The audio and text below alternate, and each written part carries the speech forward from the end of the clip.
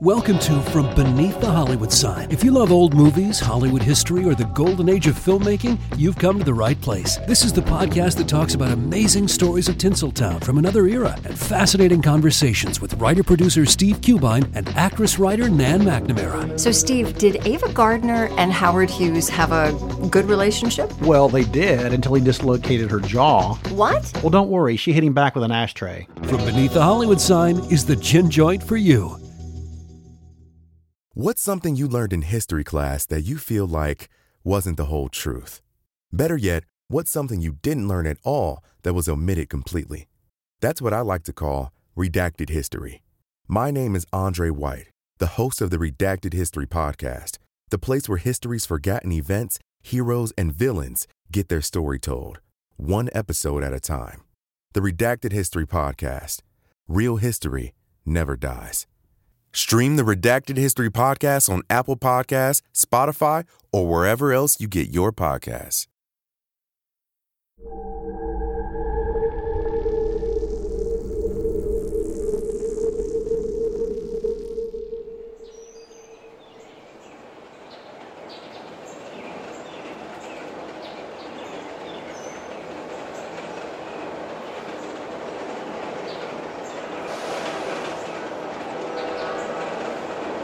Religion, poverty, and cold.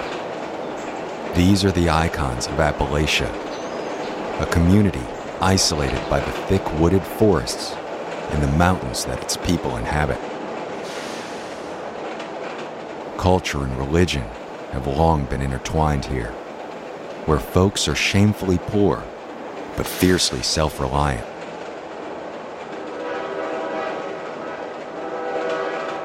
Most are the descendants of the Scot-Irish, who migrated to this part of North America after being forced west into the borderlands by the rich, elitist British colonists in the 18th century.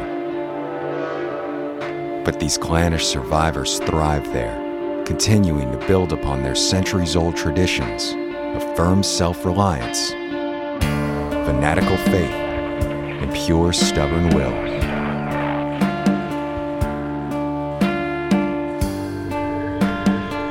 But it was here, in the underbelly of this poor region of Appalachia, that a treacherous religious belief began to form that pitted men directly up against their own mortality as a means to prove their eternal salvation. It is the practice of faith-filled snake handling, a uniquely Southern ritual that spread through the churches and revival tents of the South by way of a colorful cast of characters, some of whom still practice today.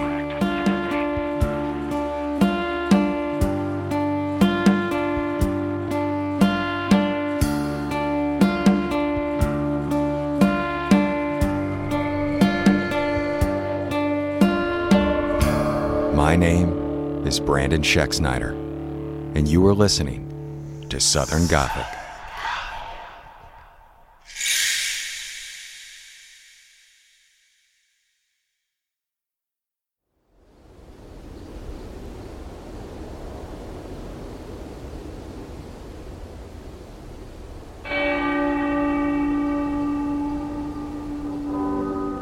Snake handling first appeared in the churches of rural Appalachia at the end of the 19th century.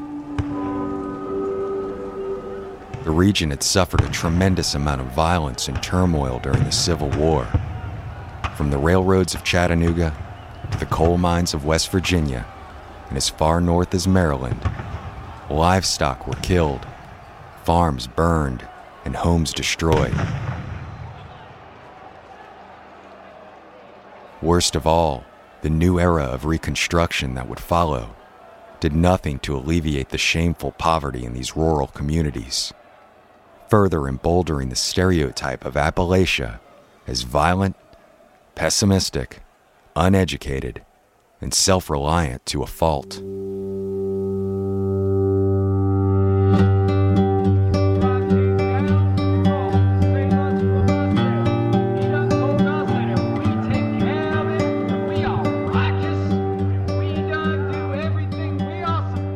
tent revivals and traveling ministers began to emerge, spreading a strict evangelical message through these isolated rural communities.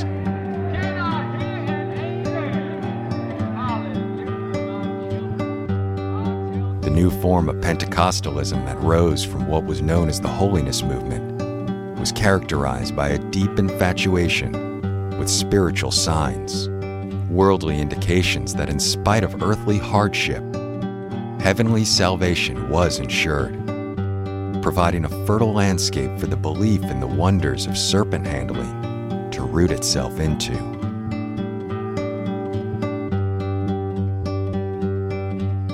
While the exact introduction of the ritual throughout these communities' churches is unknown, its prominence is most often attributed to one man, Pastor George Wendt Hensley.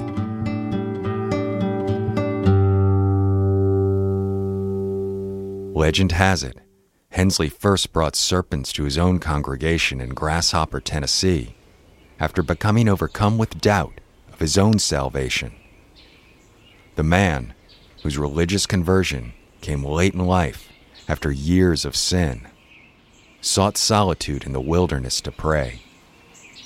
Begging the Lord for guidance, he claimed that a venomous serpent appeared before him on the mountain where he prayed.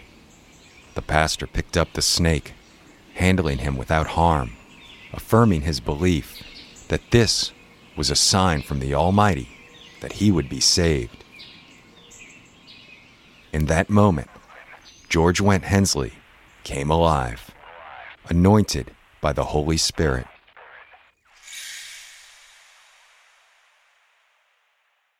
Hensley would spend the rest of his life traveling across the South, from church to church, revival tent to revival tent, spreading the practice and his own brand of strict Pentecostal evangelism.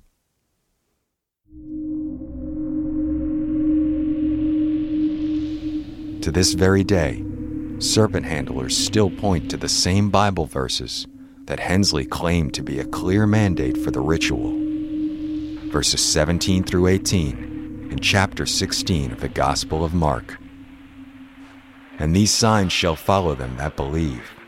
In my name they shall cast out devils. They shall speak with new tongues. They shall take up serpents. And if they drink any deadly thing, it shall not hurt them. They shall lay hands on the sick, and they shall recover. Of course, some folks were bit along the way. But according to this extremely literal belief, if you found yourself the victim of a serpent bite, surely it was God's will. And if you're to survive that bite, it must be through His grace alone, not man-made medical intervention.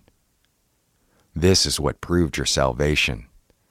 And the flawed but devout people of the Appalachians needed this first-hand proof that they were indeed pleasing the Lord. They needed that hope and the spiritual high that came from literally overcoming the fear of death in God's name.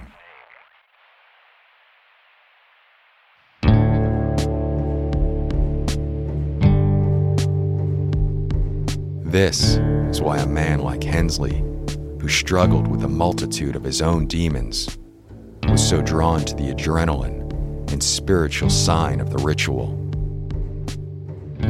The impoverished and illiterate Appalachian pastor had been married 4 times over the course of his life, fathering 13 children. His ex-wives blamed these divorces primarily on his inability to produce regular income, citing his affinity for the bottle.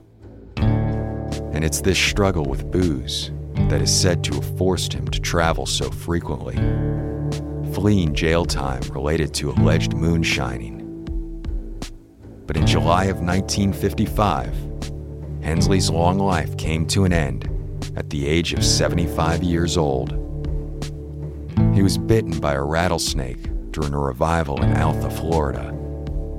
The man who had claimed to survive over 400 snake bites in his life would finally be killed by one.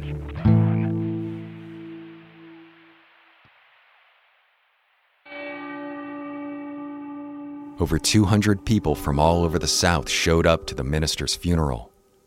But ironically, None of these congregants saw his death at the hands of the rattlesnake venom as a sign of lack of his salvation. They merely believed it was time for this holy man to be called home by the Lord, and the serpents were the vessels to do it.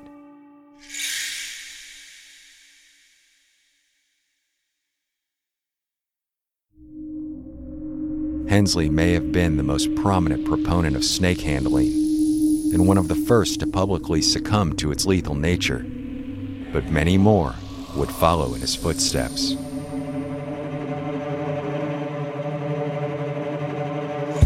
Alabama pastor Glenn Summerford has become yet another infamous practitioner of snake handling. But his spiritual doctrine isn't what propelled him into the public eye. It was a violent domestic dispute surrounding the snakes he used in his worship.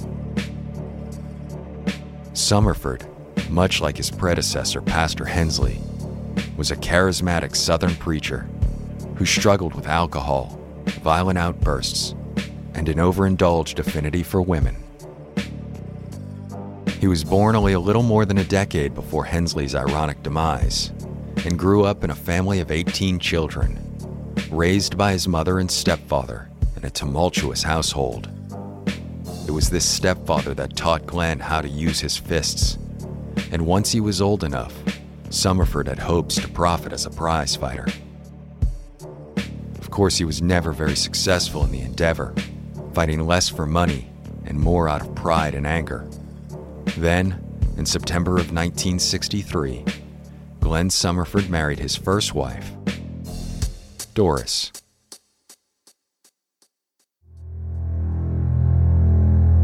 The couple had 9 children, and although Doris claimed Glenn ran around on her and struggled with violent outbursts, it was ultimately a horrific tragedy that would destroy their family.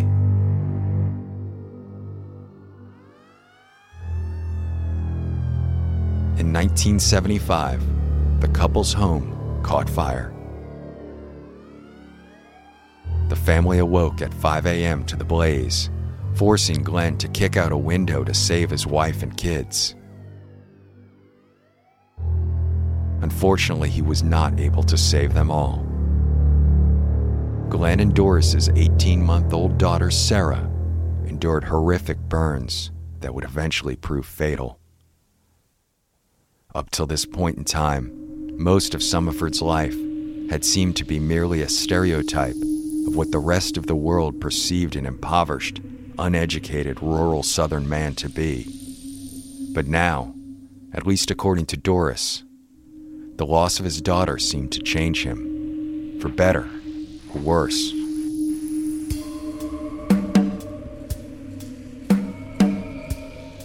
Not long after, Glenn left Doris for a younger woman. But Darlene, Glenn's new wife, had her own long history of issues as well. Multiple run-ins with the law had landed her in jail, and at the age of 18, Darlene lost custody of her only child, who was taken from her and placed in foster care.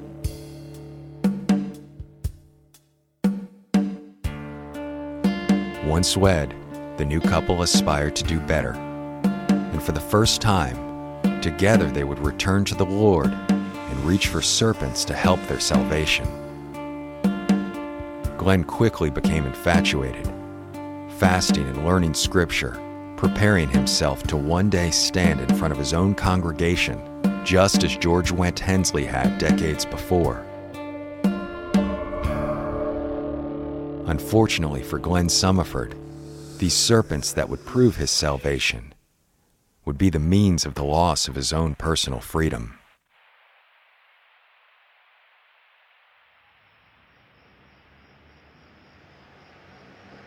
Glenn and Darlene lived in Scottsboro, Alabama, a devoutly religious community of about 14,000 located in northern Alabama, just shy of the Tennessee state line. There, Glenn presided over his own congregation of evangelicals called the Church of Jesus Christ with Signs Following, and snake handling was central to his ministry. As was typical of the many serpent-handling churches across the South, the congregation kept the snakes for their services in rectangular wooden crates, a couple feet long by about half a foot deep.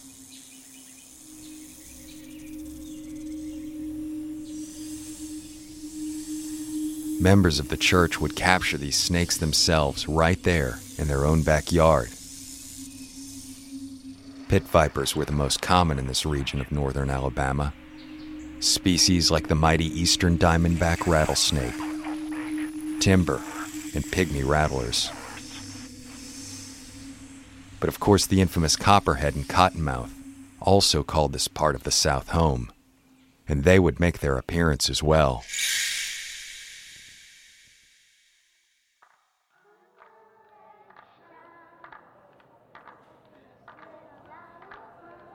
In a typical service, these serpents made their appearance by way of a procession that clearly resembled the traditions of tent revivalism, which were once so extremely popular in the South. Conservatively dressed men from the congregation would carry these crates in 2 at a time, 1 in each hand, as a band vamped on an upbeat gospel hymn and traditionals and hypnotic loops. The congregation clapped along joyously, worshiping in a manner no different than seemingly any other in the South for over a century. Some folks would sing and raise their hands in witness. Others grew mesmerized by the sight of the crates, growing anxious over what's inside and what's to come. Some would even speak in tongues.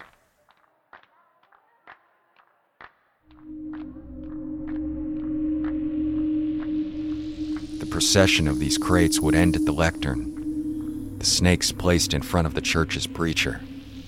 He, just like his congregation, would get caught up in the music and ritual, clapping his hands in time with the band, joining his flock in its anticipation, moved by the Holy Spirit.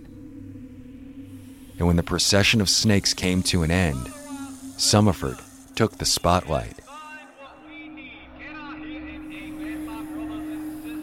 He wasn't just a devout man, he was also a performer, a Southern boy with a warm charisma and a charming smile that made his undeniable passion for the Lord infectious to his followers.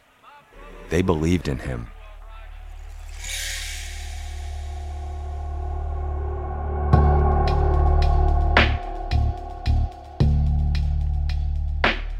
When the time finally came to begin the ritual of handling these serpents, Pastor Summerford would cautiously open the first crate, slowly raising its inhabitant up to eye level for the entire church to see, electrifying the room.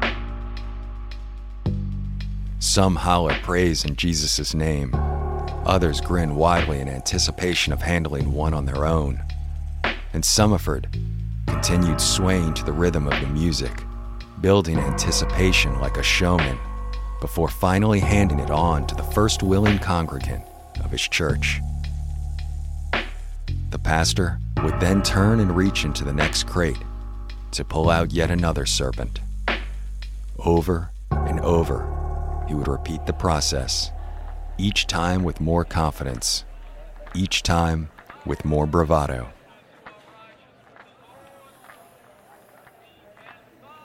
Within minutes, numerous snakes would be coiled and draped around the arms of the faithful.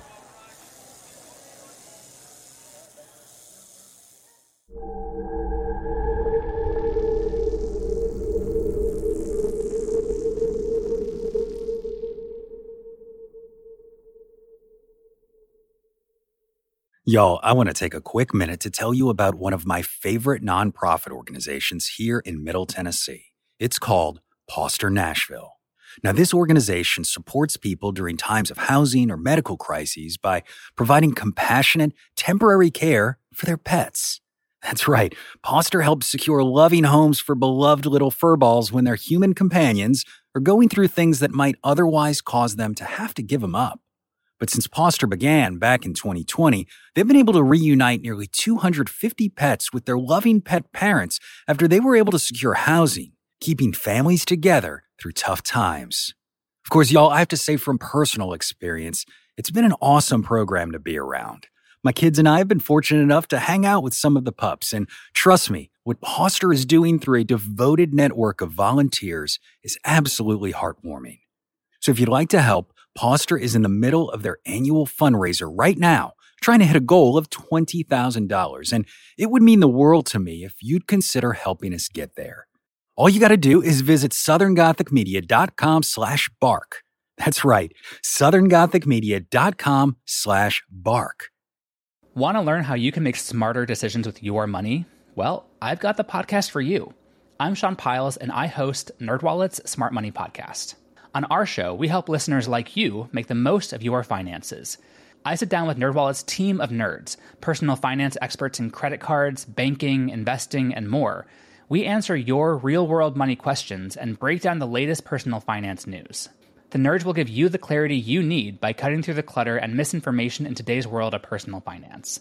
We don't promote get-rich-quick schemes or hype unrealistic side hustles. Instead, we offer practical knowledge that you can apply in your everyday life. You'll learn about strategies to help you build your wealth, invest wisely, shop for financial products, and plan for major life events. And you'll walk away with the confidence you need to ensure that your money is always working as hard as you are. So turn to the nerds to answer your real-world money questions and get insights that can help you make the smartest financial decisions for your life. Listen to NerdWallet's Smart Money Podcast wherever you get your podcasts.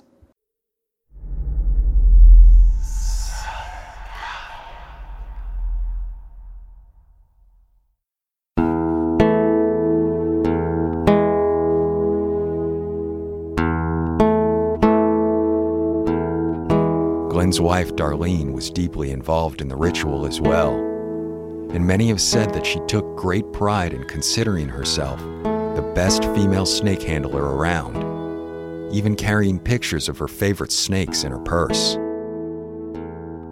She had been handling serpents with Glenn for over a decade, but on one weekend in October of 1991, Darlene would be bit numerous times by the same serpents used in these church services, landing Glenn in jail and Darlene in the hospital.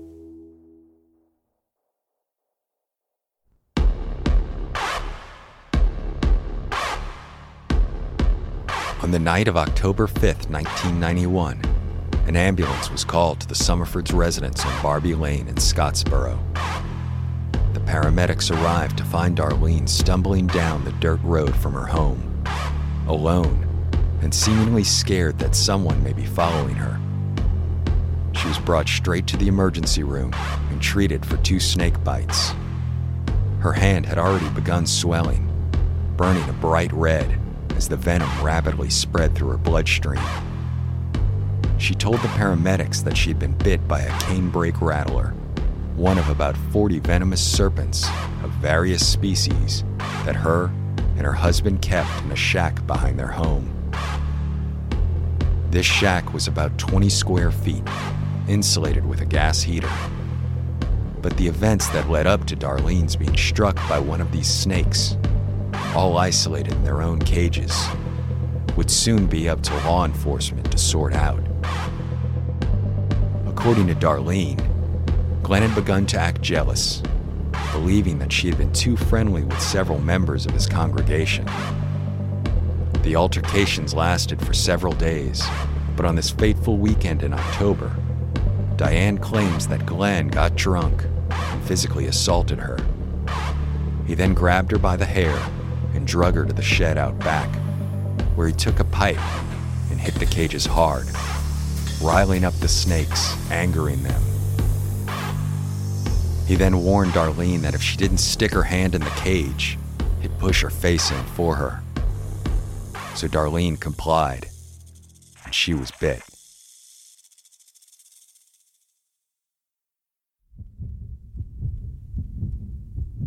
Once bitten, the venom of a rattlesnake takes only seconds to leave the serpent's fangs, piercing through skin and passing into the victim's blood. It immediately begins to decimate tissue and begin its toxic work on the victim's circulatory system, destroying blood cells and causing internal hemorrhaging. The onset of symptoms is almost immediate.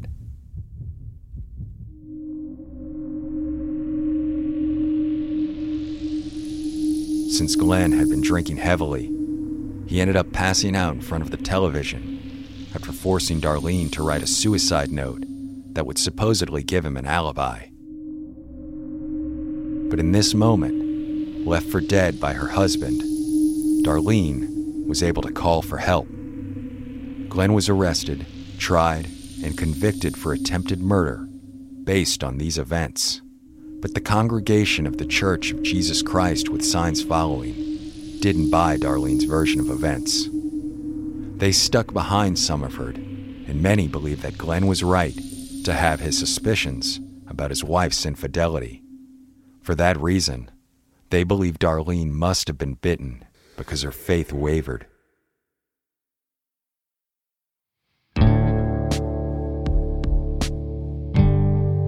Rumors she wanted to leave Glenn had been running rampant already. And some thought this was Darlene's opportunity to get rid of him without losing custody of their son, just as she had with her firstborn years before.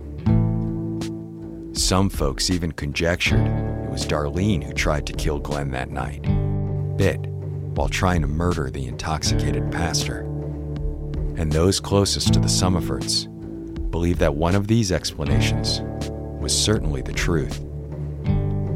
Members of the Church of Jesus Christ with Signs Following truly thought that Summerford was the real deal. They believed in him and his spiritual faith. They had seen him cure the sick and cast out demons. They had seen him handle serpents and drink poison. He may have been a man that struggled and backslid from time to time, but to the folks who followed Glenn Summerford, there was no way he would have tried to murder his wife, much less do it with a serpent. Unfortunately, the jury did not see it this way. And Glenn Summerford was convicted for attempted murder and sentenced to 99 years in prison under the Habitual Offender Act.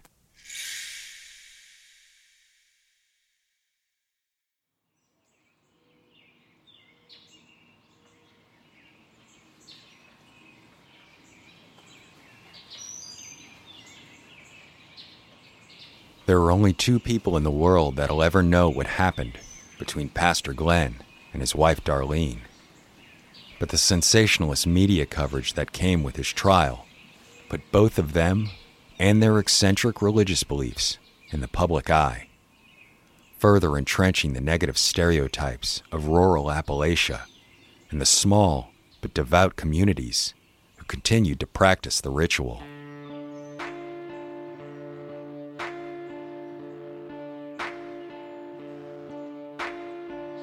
In spite of laws enacted to outlaw the dangerous practice by all of the Appalachian states, spare West Virginia, approximately 100 deaths have been attributed to the ritual over the last century.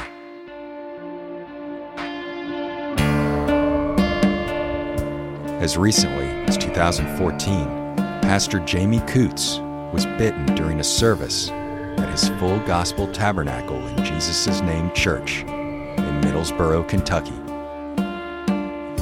The third-generation snake handler, who had just been featured in a reality television show on the National Geographic Channel titled Snake Salvation, refused medical treatment and died in his home after completing the service. Today, it's believed there are approximately 125 churches in the Southeast who continue to handle snakes as part of their religious practice. But don't believe that there's a trick to this, as if these pastors know something we don't. It is scientifically impossible to become immune to snake venom, and successive bites over time often lead to the victim developing allergic reactions to the dangerous toxins. There's absolutely no concrete reason why the venomous serpents are not striking their handlers more frequently. Practitioners know this, and that is exactly why they continue to do it. anointed by the spiritual rush of literally overcoming the fear of death and placing their life directly in God's hands while searching for salvation in these rural communities of the American South.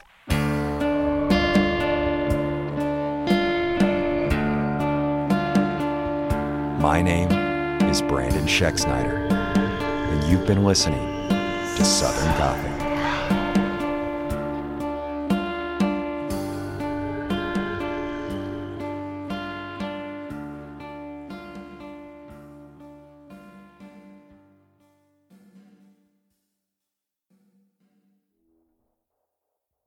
Southern Gothic is an independently produced podcast created by siblings Brianne and Brandon Schexnayder with the support of listeners like you. If you enjoyed this podcast and would like to receive even more content, including ad-free episodes, head over to our Patreon page today. The link is in the show notes. Lucky Little Shacks.